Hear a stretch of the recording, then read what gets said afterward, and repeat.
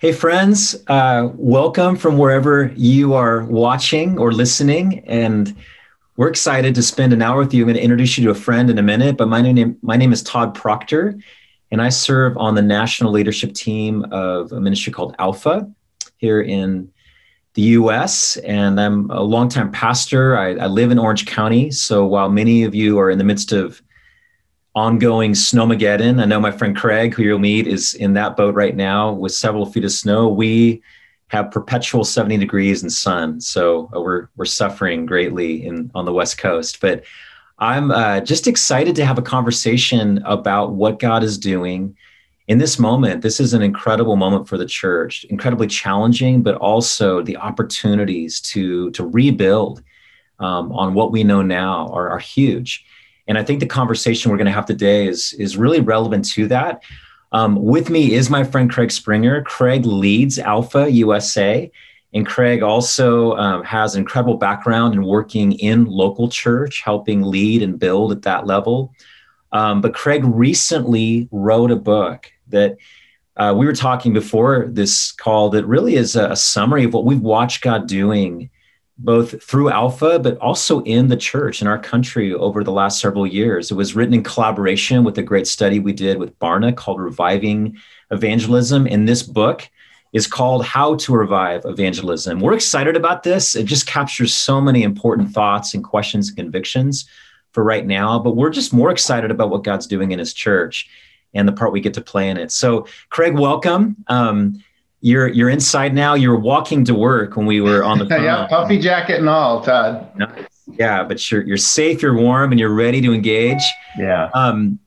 And tell us a little about your background. Give us some context for how you came to take this role in leading Alpha USA. Yeah, thanks, High Exponential friends. I grew up in the Chicago area. My father was a Jewish attorney in downtown Chicago. My mom wanted to make sure that we had nothing to do with his Judaism, and big sort of family faith fracture as I was growing up. So we went to a traditional church in town. I hated it.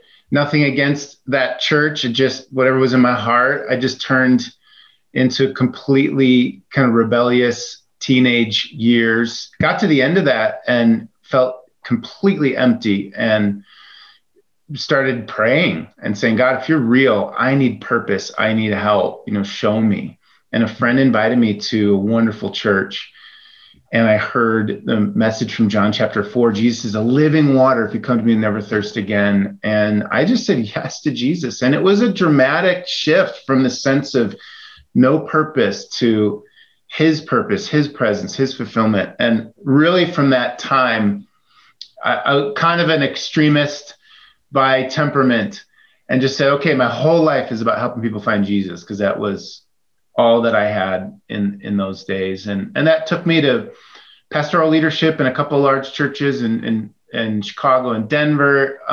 Did spend a few years overseas planting a church in Prague, Czech Republic, which is and was known as one of the most atheist nations on the planet. And that dichotomy of this big, just if you build it, they will come, 20,000 plus church setting that I'd come from, to baptizing one person in 3 years, led to this heart for evangelism where in post-Christian settings, and just how can we be effective at that? And maybe we'll get into it more, but that's what drew me to Alpha, is this ministry that seemed to be flourishing, particularly in post-Christian diverse settings. And I wanted to know what was working behind it. Yeah, and I'll vouch for, just as your friend, you are a passionate guy, and wherever you're aimed, you're going to go full on. And evangelism is something that has been a big part of your story before you ever came to serve in this role in leading Alpha, which is a tool that serves many, many churches to create space for evangelism. This was just something you were deeply passionate about. And I know also, Craig, you're passionate about the church. You've had a chance to lead in and serve in several church contexts. Speak just in general, why is it so important for the church to awaken to this call to evangelism, maybe more than in our lifetimes. Why do we need to be in this conversation right now? Yeah.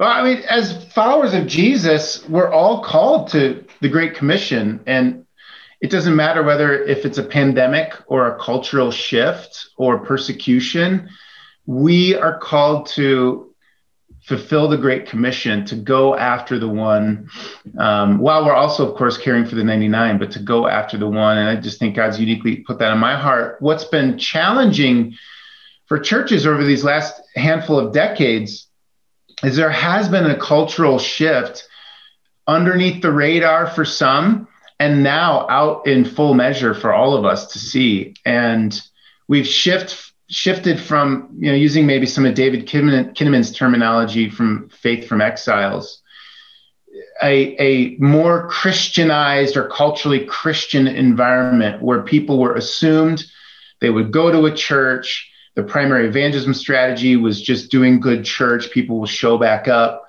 and will do sort of come back home to Jesus altar calls. And of course, that's still working and hopefully will continue to work. But culture has shifted from this Christianized Jerusalem and ministries designed for Christianized Jerusalem to much more of a post-Christian secularized Babylon, where it's assumed to the opposite, where people ask the question, why would you go to church? It's seen by many as part of the extremist problem in our oncoming society. And so a lot of those shifts have translated. It's just a demographic statement to say that we're increasingly post-Christian. It just means that less and less people are growing up with a parent who has a faith heritage that they're passing on.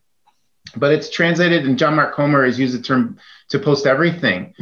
It's post-family. The family unit it has broken down some, and people are longing for intimate connection where they're not getting that from their families. It's post-technology, where people have gone from having relationships in person to now friending online. And yet we're finding so many studies that say that is lacking. People are longing for deep conversational space as much as intimate belonging. And it's even post-supersize, where our sort of church growth strategies of the 80s, 90s, 2000s are having less and less of an impact on reaching people without a legacy of faith in their background. They're just unwilling in many contexts to show up to our large gatherings. What they're often looking for are spaces, smaller spaces for conversation. That's not to say our large gatherings aren't working, but they're not working for some. There's millions in our communities that are longing for more than what we can offer in a kind of one directional preach at setting alone. As these shifts are happening, and by the way, if you're just joining us, we want to welcome you. We're having a conversation around my friend Craig Springer's book, How to Revive Evangelism. But we're really just talking right now about the shifts that are happening in our nation, in our culture, in the church. There's even been some generational shifts. Obviously, most of us know that we're losing our future. In the words of one friend, we're hemorrhaging the generation that's supposed to carry the church forward. But one of the challenges is there's been a shift, and this really came out in our study, Reviving Evangelism. And Craig, I'd love for you to reflect on this. There's been a shift in the perception of even evangelism or witnessing or sharing our faith itself in millennials. Can you talk about that?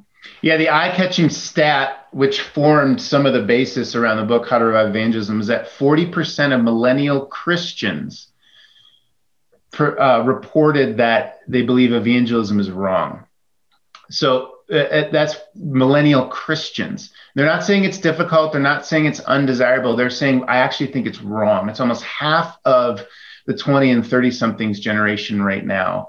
And we have to understand that. We have to get to the bottom of that. Is it just an entitled sort of self-fulfillment millennial generation who doesn't want to have a difficult conversation, doesn't want to be bold for Christ, or maybe even more so has lost a commitment to the substitutionary atonement of Jesus? And so we asked those questions, and what balanced out some of our findings is that 94% of millennial Christians said that the best thing that can ever happen to anyone is that they would come to know Jesus.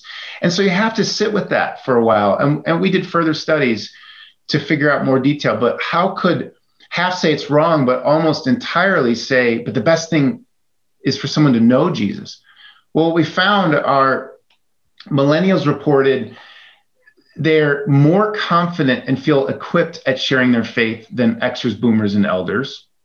That's sort of self-described, but they feel confident in knowing what to do or what to say. They have more relationships with non-Christians outside of the church than any prior generation. So they're more connected. And they reported their experience of our culture is that it's a disagreement equals judgment culture. And that's up 100% over what Gen Xers reported.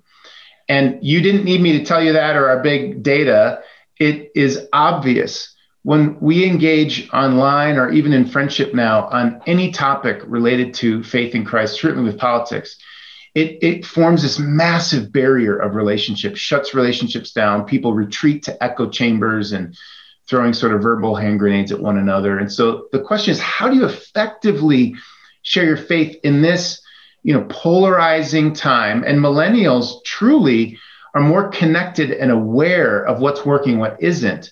So I believe that what is behind that statistic are millennials saying, we need a methodology that works for our time, not a new message, but a new methodology. It's sort of like we've been handed cassette tapes of evangelism strategy, but our whole friendship network are listening to Spotify playlists. Like help us find what's working now.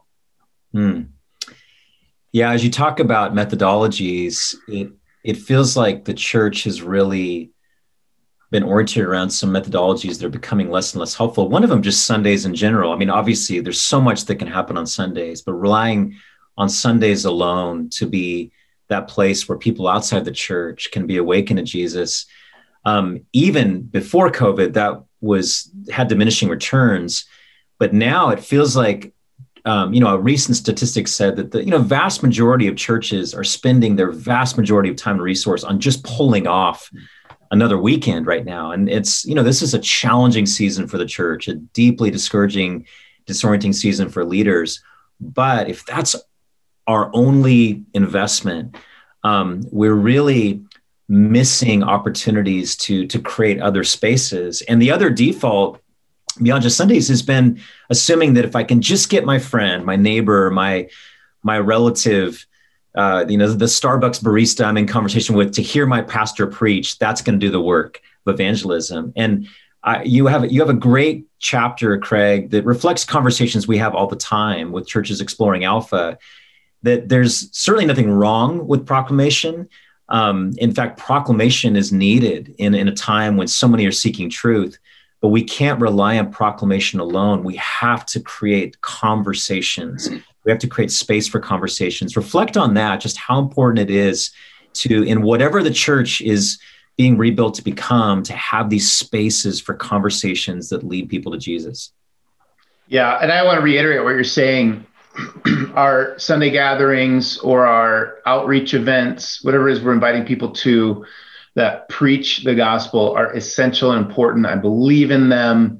Never stop doing it. Call people forward or to click yes, I want to accept Jesus on an online service. Romans 10:14 is true. How will they hear unless we tell them? We have to proclaim the truth. The fact, as you just stated, is that it's not working for everyone. Increasingly, less and less people are willing to show up to our weekend services or outreach events. It will work, and many will continue to show up. So again, I'm not de-emphasizing that, but as a standalone strategy or the primary strategy will be increasingly less and less effective. People just won't be showing up to our seats or our online broadcasts. And it's because what are people longing for? And we found in this Reviving Evangelism study, the number one factor adult non-Christians in America are longing for, reported high above any other factor, is someone who they can talk to about faith, who listens without judgment, someone who doesn't force me to draw a quick conclusion. And on the flip side, they reported the least helpful or more ineffective qualities are Christians who have all the answers to questions about faith or great at debating topics. And so you just kind of look through our training strategies around evangelism, our approaches, and even our kind of weekend service delivery model alone for evangelism and say, we maybe not fulfilling the desires of what spiritually curious non-Christians are asking for. They're asking for a place to be heard. They're asking for a space of conversation. And we have few of those in our church strategies. We have small groups, but those are primarily Christian discipleship methods. And a non-Christian showing up in that will quickly feel like an outsider for whom this is not designed for and won't want to return. So that's the ultimate question is, where in our church strategy do we have space for conversation for outsiders? Where can they come if they have more questions than just the Sunday sermon can answer? Who can they talk to that will handle those questions in that relationship with care effectively? And so, our approach is an additive approach. Let's not deconstruct proclamation. Let's ensure that we're adding a space for conversation. And it's all built around the methodology of Jesus. He asked 307 questions. He was asked 183 questions, and he only directly answers 8 questions in the Gospels. So he's 40 times more likely to draw someone out in further longer term conversation, getting at what's in their heart and mind, than he is to just preach it. And that's convicting for me, having been a pastor who just preached it and an evangelist who just preached it for many years. I think on the evangelism training front, we can review our training around evangelism and say, are we raising up the very best listeners on the planet? When we think of evangelism training, is it 40 times more about listening and creating space for conversation than about just getting our knowledge across? David Augsburger, a professor and author, says that being heard is so close to being loved that to the average person, it's indistinguishable. And so just that's that question. If we want to create that space where people can be loved, where we can slow down the jump towards hostility and judgment and perceived polarization, draw people out in conversation, that's ultimately what we're aiming at, as a space for listening among our church strategy. And that's what we've created in Alpha. It really is a conversation series designed over time. And it doesn't need to be Alpha, though. It can be just study the Gospel of John or watch a different film, but train hosts and helpers in these group settings to listen and let people come with their doubts and questions and disbelief and hostility and hurt and share. And it's powerful what happens. Now, they're getting proclamation through our Alpha film series, but we're creating space for conversation in these groups designed for the outsider. As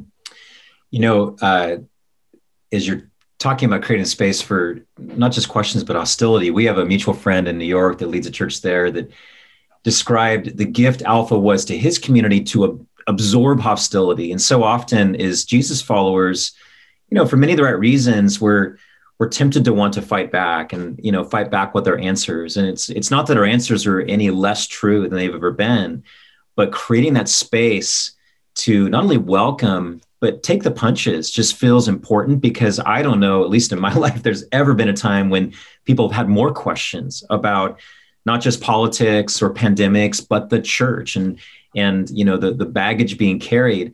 One of the gifts, and you talk about this in a chapter that describes moving from just a pastor-focused or sermon-focused evangelism strategy alone towards really empowering the whole church towards evangelism, from me to we.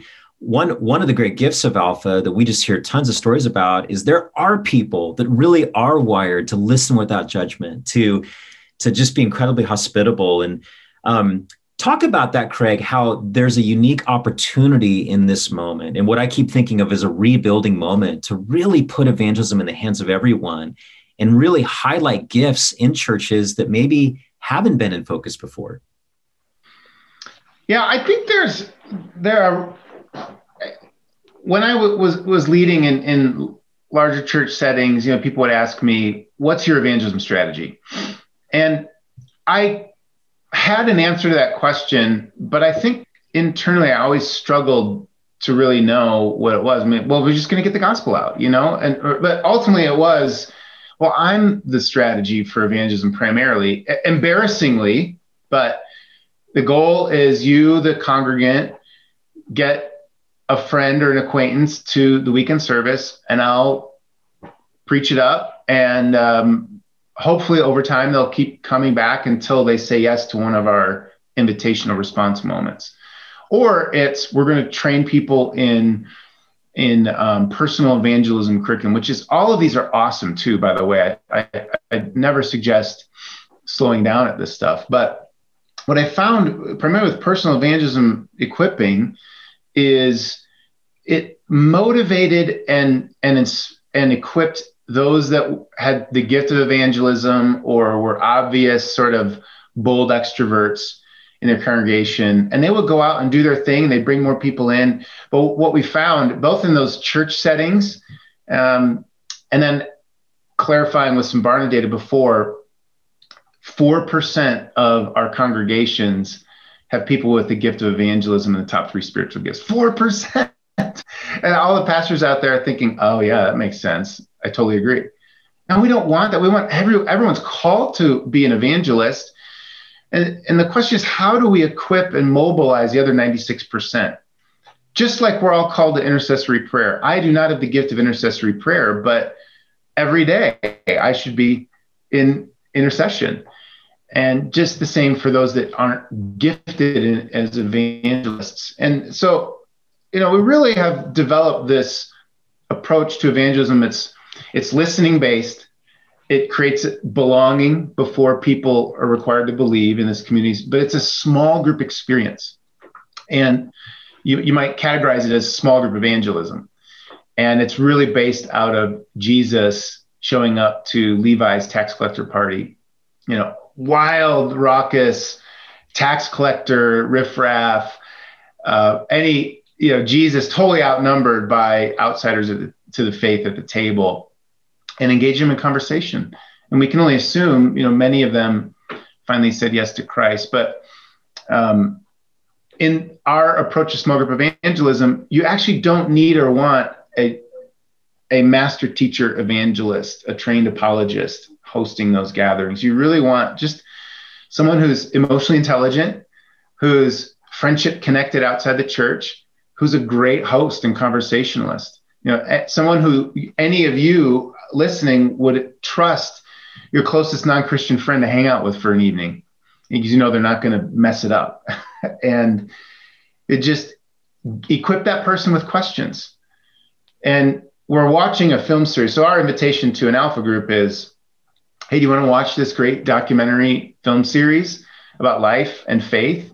And pre-COVID, and we'll have a great meal around that, and then we'll just chat, and you get to share your thoughts, and no one's going to correct you around the table. It opens people up, and then the average non-gifted in evangelism Christian can easily host this. The invitation is to a dinner party or an online discussion time. And they don't need to have all the answers to the questions. They just need to be able to say things like, tell me more, or that's an interesting thought. Can anyone else relate? Or where does that come from in your own life and background? I'd love to hear more. And creates that space for conversation to people to begin vocalizing what they think or don't think. It strikes me that when I was leading a church here in Orange County that was first exploring Alpha, and I was one of the many, many church leaders that was kind of skeptical about a tool coming in from the outside that wasn't something we had come up with on our own. But as I began to watch it work, which didn't happen overnight, and one thing is anybody maybe on this webinar is exploring Alpha, it's not a quick fix, because it's about creating culture. And your book really reflects that, Craig, that this isn't just about running a course. This is about becoming a certain kind of people. But I began to watch that happen around this idea of hospitality. But I was also surprised to see a lot of the people that were new to faith, a lot of people that were still pretty raw and figuring it out, became the best hosts, became the best, servers on the course. And that's something I think you've seen too, as you've led Alpha in many contexts, is this has a unique ability And there's a unique opportunity for churches to put people in play that don't have it all figured out, but can sometimes be the best listeners and host the best conversations. Have you seen that? Yeah. I mean, it's like Levi, he was one day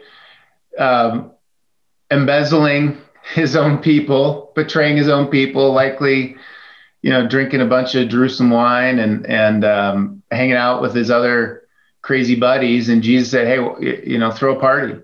I'll show up. And I think it's important that everyone hears this isn't about alpha. This is about culture needing spaces for conversation and churches equipping congregants for effective listening and conversation rather than just preachers to become known as the very best listeners on the planet, like Jesus. It's about creating circles where people can belong before they believe.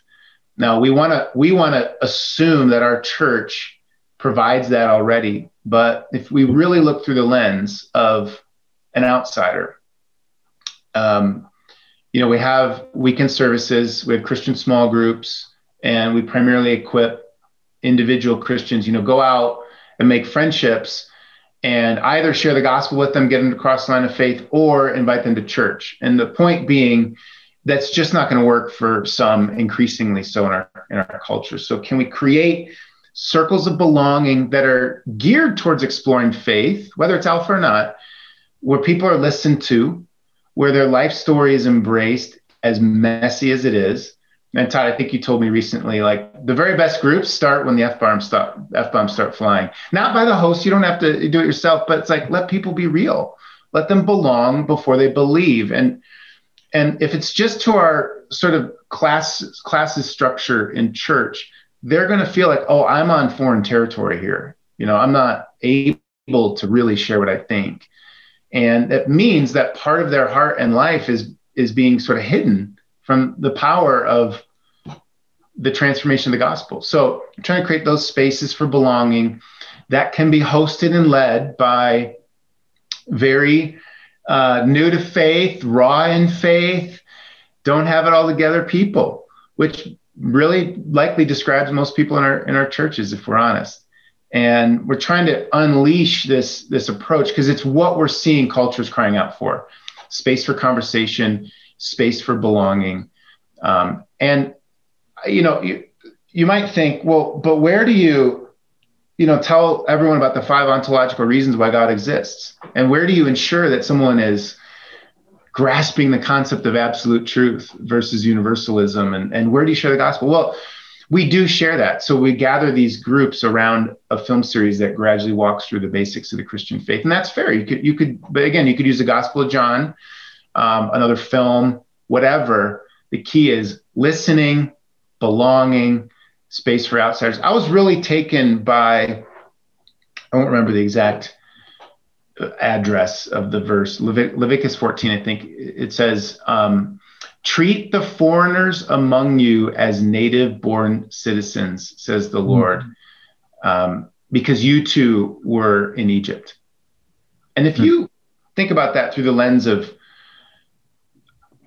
our spiritual heritage right now, are we creating spaces in our own personal lives, and certainly in our churches and in our evangelism strategies, where someone who feels like a foreigner to faith, not living the life, no connection to a church, can step into our lives or step into our churches or step into our evangelism spaces and feel like this was made for me? I'm native born here. They're welcoming me all the way into the middle, to the friendship, to the time together. And that's what we're encouraging churches to create. And Alpha is just an easy sort of plug and play, scalable way of doing that. It's not immediate impact, but that's what we're trying to encourage people to create.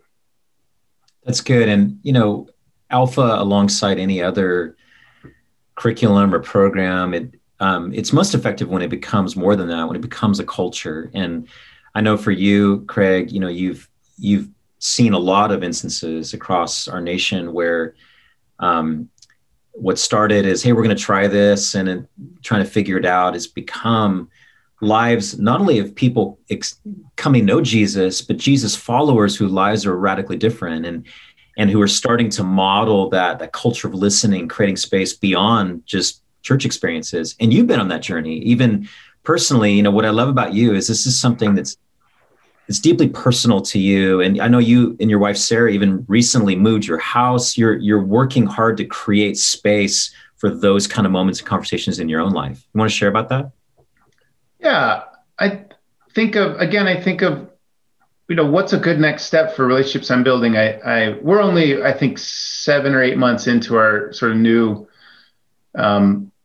community that we're living in, downtown Denver. And I joined a rock climbing gym, go there with my son. I'm my son's PE teacher during COVID. So I said, okay, we're going to go rock climbing a few times a week. So we go to this gym, and I sparked up a relationship with the people that work there. In downtown Denver, they would be like the type of people that would show up to Levi's tax collector party. Use your imagination. And I love my church. It's urban focused. It's definitely geared towards welcoming space for non-Christians. There is no way I can invite these people to our church services. I mean, we're trying to go deep. We're worshiping. And there's nothing wrong with that. And for some people, there will be a good invitation that can work to bring into church. But I just know these relationships, it's not a good next step. And my next door neighbors, I'm just, saying who they are. They're a gay married couple with adopted children. We've had them over for dinner multiple times. We're friends. We, we're in a city, so it's like our backyards. We do life together, and we're really beginning to form a strong bond. And I know, based on conversation with them, they will not set foot into my church. And so, what can I invite these relationships to? This is a true post-Christian reality, and I'm gearing up. We're about to launch a new alpha in just a few weeks. I'm gearing up to make invitations to them to say, hey, I'm, throwing this conversation series. We're going to watch these films. Do you want to give it a shot with me? And I'm confident that they'll say yes. Maybe not this round, but I'm going to keep doing it every round. And we need another outlet for invitation for people. I don't even remember what your question was. I think it was just, how are you engaging in this? But that's such a good reminder, Craig, most of us on this webinar are here probably listening for our churches. Reviving Evangelism is written around a perspective of how do we help the church, but it's also about us and our lives. And I know in my personal experience, and I think statistically this is true, probably the biggest barrier for anybody towards evangelism is I'm afraid I won't have the right answer. I just won't know what to say and how to say it. And what I'm hearing you speak about and what we see so often in Alpha is the good news is God has the right answer, but we can just listen well, draw them out and trust. Not that there aren't answers, but that's not what we need to start with. And that can be liberating, but also this idea of just hospitable listening relationships earn the right for invitations to something like Alpha or church or Next Steps. And It's just good for us to remember that it's not just about what our church is doing, it's what we're doing. That's what I'm hearing right now God say to me. And that sparked a thought, Todd, because we also found in our Reviving Evangelism study, one of the number one factors that non-Christians report will cause them to be more open to exploring the Christian faith is if they had an eye-opening spiritual experience themselves. And we often in our evangelism have considered it to be an information transfer. We want to get the doctrine across, which is important. But what we're inviting people to is a relationship with the risen Savior, not a creed of beliefs, ultimately. And again, we want them to know the creed, and we'll share that. But we just want to make sure we're not eliminating the experience of God's presence as part of the evangelistic journey. And so very simply, what role does prayer play? Not even just private prayer, but prayer with the person that we're sharing with, or prayer in these group experiences around faith. And, we've really leaned heavily into that Romans 1:16 says the gospel is the power of God for the salvation of those who believe. It's not the explanation of men. And so by creating these spaces for listening, now, again, they're hearing the gospel very clearly through the film series or whatever you're walking them through is the content, but we're creating a listening environment on the back end for discussion time. But we often get to a point where we just acknowledge if God's real, he's going to show up. If you want more than just an intellectual assent, try praying. And let's just say, come Holy Spirit, and see what happens. And many of my friends who are now Christians were very thoughtful, intellectual people, engineers, police officers, you name it. It just ultimately said, I can't figure this out, but God, if you're real, show up. And slowly this just sense of warmth and elimination of anxiety. And ultimately they said, I believe in Jesus, and I don't even know how I got to this point. But we want to make sure we're introducing people to an experience of God's presence as part of the process is the key point.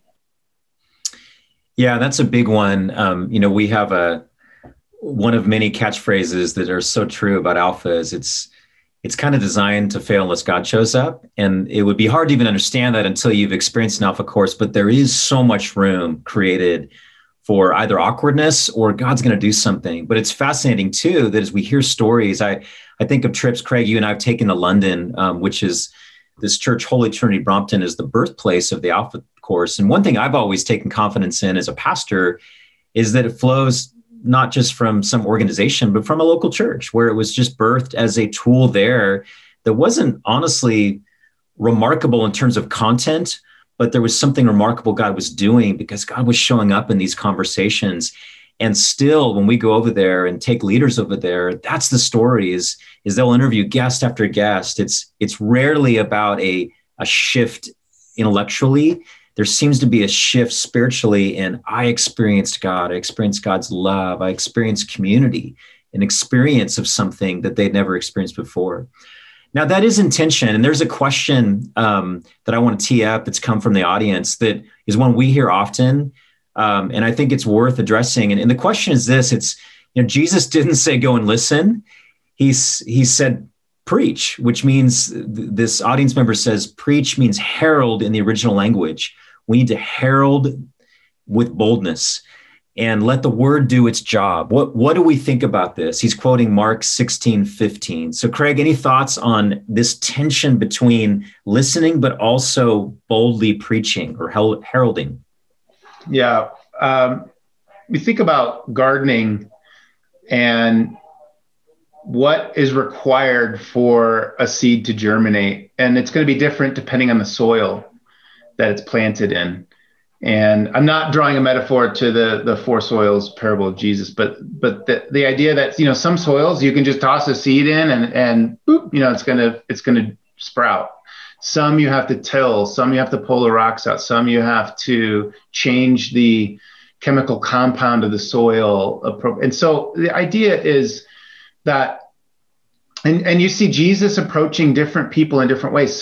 With some recipients, he preached, he confronted boldly. Usually those were the Pharisees, those that thought they had it religiously figured out. But to others, even the first encounter in John chapter 1 with the disciples, John the Baptist says, look, the Lamb of God who comes to take away the sins of the world. And John the Baptist's disciples start following Jesus. And Jesus has this moment in that time because the concept, the Lamb of God, is loaded with messianic interpretation. And Jesus could have given a 5-point sermon on what it meant that he was the Messiah and how that was going to look. And instead, the disciples say, well, where are you staying? And he said, well, come on and see. He didn't give them a full-on sermon in that moment. He said, journey with me over time, spend more time with me. I want you to walk this out together in relationship. And the fact is, Jesus preached, but like I said, I don't know if you were able to hear a little earlier, Jesus asked 307 questions. He was asked 183 questions. He only directly answers 8 in the Gospels. So in practice, Jesus is doing far more listening and question asking than he is preaching sermons. Now, should we preach? Yes. Should we share the gospel, the death, the burial, the resurrection, the substitutionary atonement through Jesus Christ alone? Yes, 100%. Yes, yes, yes. Should we do it in church services, outreach services, online delivery? Absolutely. The point I'm trying to make is increasingly our culture's soil is more and more difficult to reach through just preaching alone. We have to, in some ways, earn the right for our comments to be heard. We have to calm the inflammatory defense mechanisms in people's hearts, which are there sometimes for unfounded reasons, sometimes for very, very understandable reasons, ways people have been mistreated by the church or by people who were using the name of Christ, or the hypocrisy that's very visible in our church. We need to listen in order to keep people at a table long enough that the questions will go from the head. And so many of you know the questions aren't just intellectual, they're in the heart, they're in the hurts. And when we create spaces, listening tills the soil enough of someone's heart that in a gentle, timely way, ultimately they'll say yes to Jesus. And what we found in our alpha groups is that 82% of the non-Christians who go through this whole experience report developing a relationship with Jesus on the other side. It's potent. We had last year, even doing this online, and by the way, all these lenses, space for conversation, space for experience of Christ, space for belonging, can happen in a digital environment too. It doesn't have to be in person. You know, our digital evangelism strategies don't need to be just one directional broadcasting. They can be digital conversation groups where, again, you can watch a film series or something else and talk about it using some of the concepts we've discussed.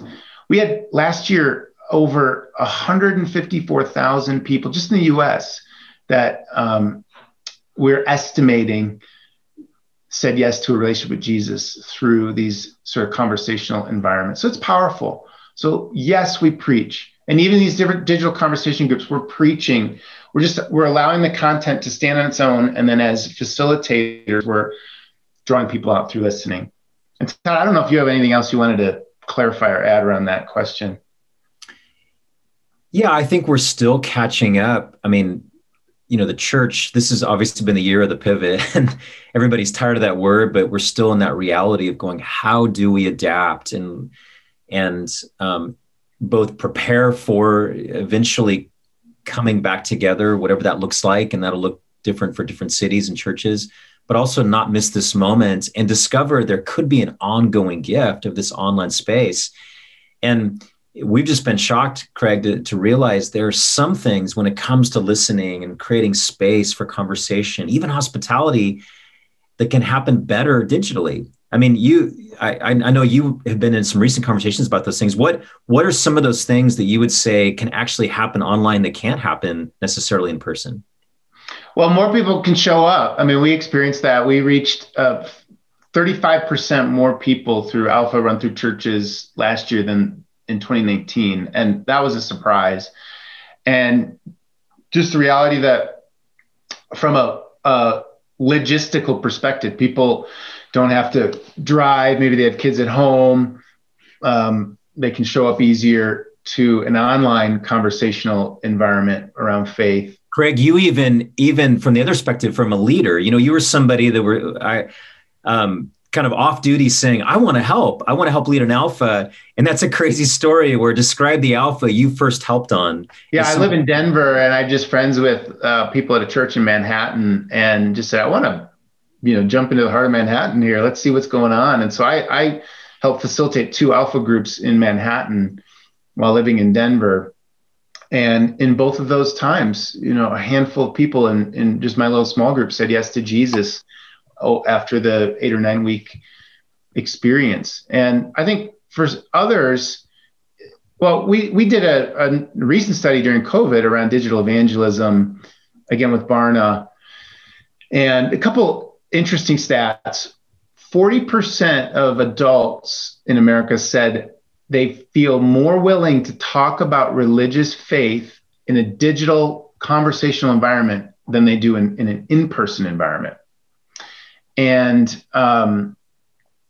Now, 40% said, no, we'd rather do it in person. So, the question many of us are asking is, do we leave this digital new quiver of tools behind once COVID fully passes? And I just want to get back to the way things were. But the data is telling us there's a whole cross section of our nation and globally that are saying, I actually prefer it digitally, conversational. And then a third of those respondents, adults, also said, I feel less judged in a digital conversational environment than I do in an in-person environment. Now, that's surprising too. I would have thought it's the opposite. So the idea is that there are a significant portion of some people that we won't reach in our church gatherings or in our in-person gatherings, but we could reach in digital conversation spaces about faith. And so we might as well try. We might as well throw our nets to this sort of new area, this new mission field, in order to reach people. Some, we've seen even stories, people who feel persecuted, either through sort of past church hurts, or they're maybe Muslim or another world religion, where they feel like, I physically can't step into a Christian setting. My family will disown me. But they can step into a digital space conversationally and explore faith. We've had some people say yes to Jesus who are experiencing that side of life. Craig, one of the unexpected byproducts of watching lots of communities begin to explore and embrace Alpha is it feels like it's a unique way for the church to come together. And we're just watching incredible, and that's not exclusive to Alpha. It just seems like a work God's doing right now. There's something about shared desperation that's unifying. One of my favorite quotes is an Oswald Chambers quote that he just says, our weakness and dependence are always occasion for the Spirit of God to manifest his power. And that's happening in lots of ways, but one of it is it's bringing churches together across dividing lines. And can you reflect on that? Because I know you're passionate about this. We're seeing this being one of the missions of Alpha, is just help unify the church in this moment. But how are you watching that happen in this time? Yeah. John, Jesus says, they will know you by your love, and I pray that they may be one so that the world will know. And so much of our evangelism, we forget how important how we treat one another as Christians is to an onlooking world. And we also found in our study, non-Christians report they'd be more open to faith. Number one, if Christianity had a better reputation. Number two, if we saw churches working together more effectively. And I think of it like a middle schooler who comes home and hears their parents fighting. All you want to do is just run away from that. I don't want to get in the middle of that. And that, I think, is what the broader world doesn't know or see or understand, why, this split or this fight within the Christian church exists. They're just like, I thought you liked Jesus, And so we have to look through the lens of again, an outsider. Now, we do have differences of theology among different traditions and denominations, and that's okay. And some are, more convinced about what are the major aspects of faith versus the minor aspects. But when it comes down to it, if we can seek gospel-centered unity, where we can agree on, the death, resurrection, and substitution atonement of Jesus, that is the gospel, and that people can be saved by coming to know him. Many other items could potentially be inconclusive. And it's important that we have our sort of faith families and denominations and traditions that we can go further down the road of theological agreement, but we can at least partner around the gospel. And I think that's why number one, because it's strategic. Jesus said this is how revival is going to happen. When God's people are one, the world will know. And so we have to lean into this, but it's also just more effective, and we can display the heart of God and something like an Alpha. I mean, we have a lot of examples even of Catholic and Protestant churches, particularly one expression of this in downtown Chicago, running online alpha groups together, just saying, you know what, forget the barriers anymore. If we can agree on Jesus's resurrection and atonement, let's get people to just say yes to that and partner together for mission around the gospel. And we don't have to sort out all the other disagreements, and they exist, yes, but we can partner around the gospel. And that's one way that Alpha can help bring unity to a city, is it creates common ground around just the gospel of Jesus and reaching those who don't yet know Jesus. And we're very passionate about that. Yeah. Well, as we are getting ready to come in for landing, first of all of these themes are explored in How to Revive Evangelism, and there'll be a link as to how to buy that book if you're interested, and really recommend it. Again, Craig just does a great job alongside of our Barna study, and even stories from lots of pastors across the nation of saying, how do we as the church not just run an Alpha course, but grow in the ways that God's calling us to embrace those outside the church. But we have had a few questions about how do we run Alpha? And Craig, just with a few minutes, if you were somebody on this webinar, maybe pretty clued out as to where do I start? What would you recommend? Describe how you take first steps. Well, just go to alphausa.org. And I guess we can probably type that in the window, but it's honestly really simple. It doesn't have to be more than you think it should be. It's also free. So we have generous donors that are passionate about you and your church and you reaching more people in your community that fund the work. So basically you can download the film series for free and all the training that goes along with it. And we generally recommend, start small. Only recruit Christian hosts and helpers who, again, are socially intelligent, magnetic personalities who have friendships outside of the church that you would entrust any non-Christian to spend an evening with, and you feel like, yeah, they're not going to, shut this process down, but they'll generate a good conversational environment. And just try and launch, and you do it in sort of sets of small groups. How can I get sort of 8 or 10 guests to join? And if you can get 20 or 30, then you have 2 or 3 different small groups that can be happening all at the same time, either on Zoom, or if you're in a situation where you can open up to sort of mid-sized groups in your local church environment, you can do that. Just go online, alphausa.org, and click on Run Alpha. All of it's right there. And the idea is run it a handful of times, because with each iteration, people are going to understand, feel more comfortable with it, understand how to do it. But the alumni from that previous group are so fired up, they're going to think, I got to get my other 3 friends to the next one.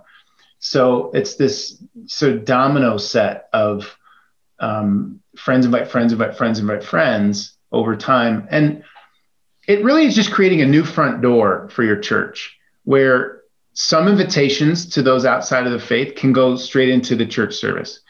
Some are more appropriate to have this sort of conversational environment about faith. And again, some Christians who are equipped are just going to close the deal and lead people all the way across the line of faith in Starbucks, which is great, at least whenever Starbucks opens again.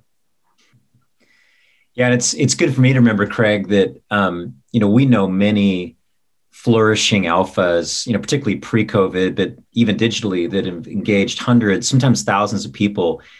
All of them started with a few and started more off the radar. And so what you're giving is just permission to get started. It's, particularly if you're a church leader on this webinar, just to grab some friends, the right kind of leaders, grab some space. There's a beautiful comment that was made in the chat window. It says, digital lends itself to Luke 10 outreach. Find a house or digital community, fellowship with them, build a relationship, meet needs, point them to resources, go deeper in relationship, and then tell them the good news, reason for our hope. And I would just add to that, and even as we close, and then let God show up and do what only God can do, because so many of the stories, the vast majority of stories we hear coming out of Alpha about life transformation have in some ways to do with God visitation. God showed up. And we've seen in these digital spaces, God wants to show up. And I'm just going to ask Craig if you'd close our time and just praying for anyone that's gathered here in this digital room. We want to remind you there is a link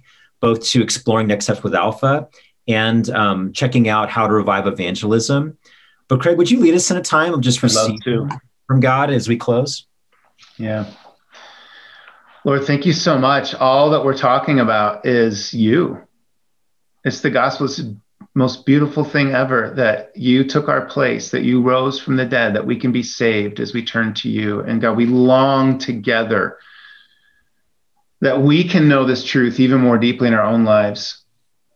And we long that so many people in our communities will come to know this. Help us be better, Lord, at sharing your faith. Help us to be better at loving those who are lost or feel lost to come to know you.